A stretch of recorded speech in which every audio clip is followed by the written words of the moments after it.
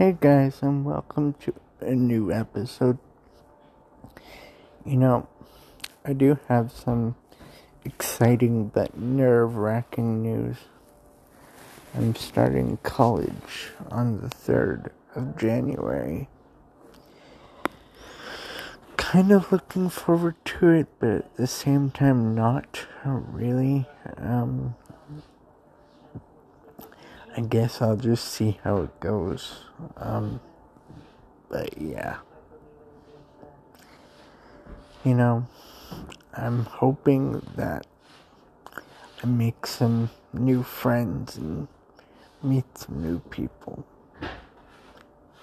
But, like I said, we'll see how it goes. You never know. Yeah. I think it'll be good, but at the same time, it's going to be scary. Only time will tell what to expect. Yeah. So, I am a little scared, though, of how people at the college are going to react to me because of my disability and everything, so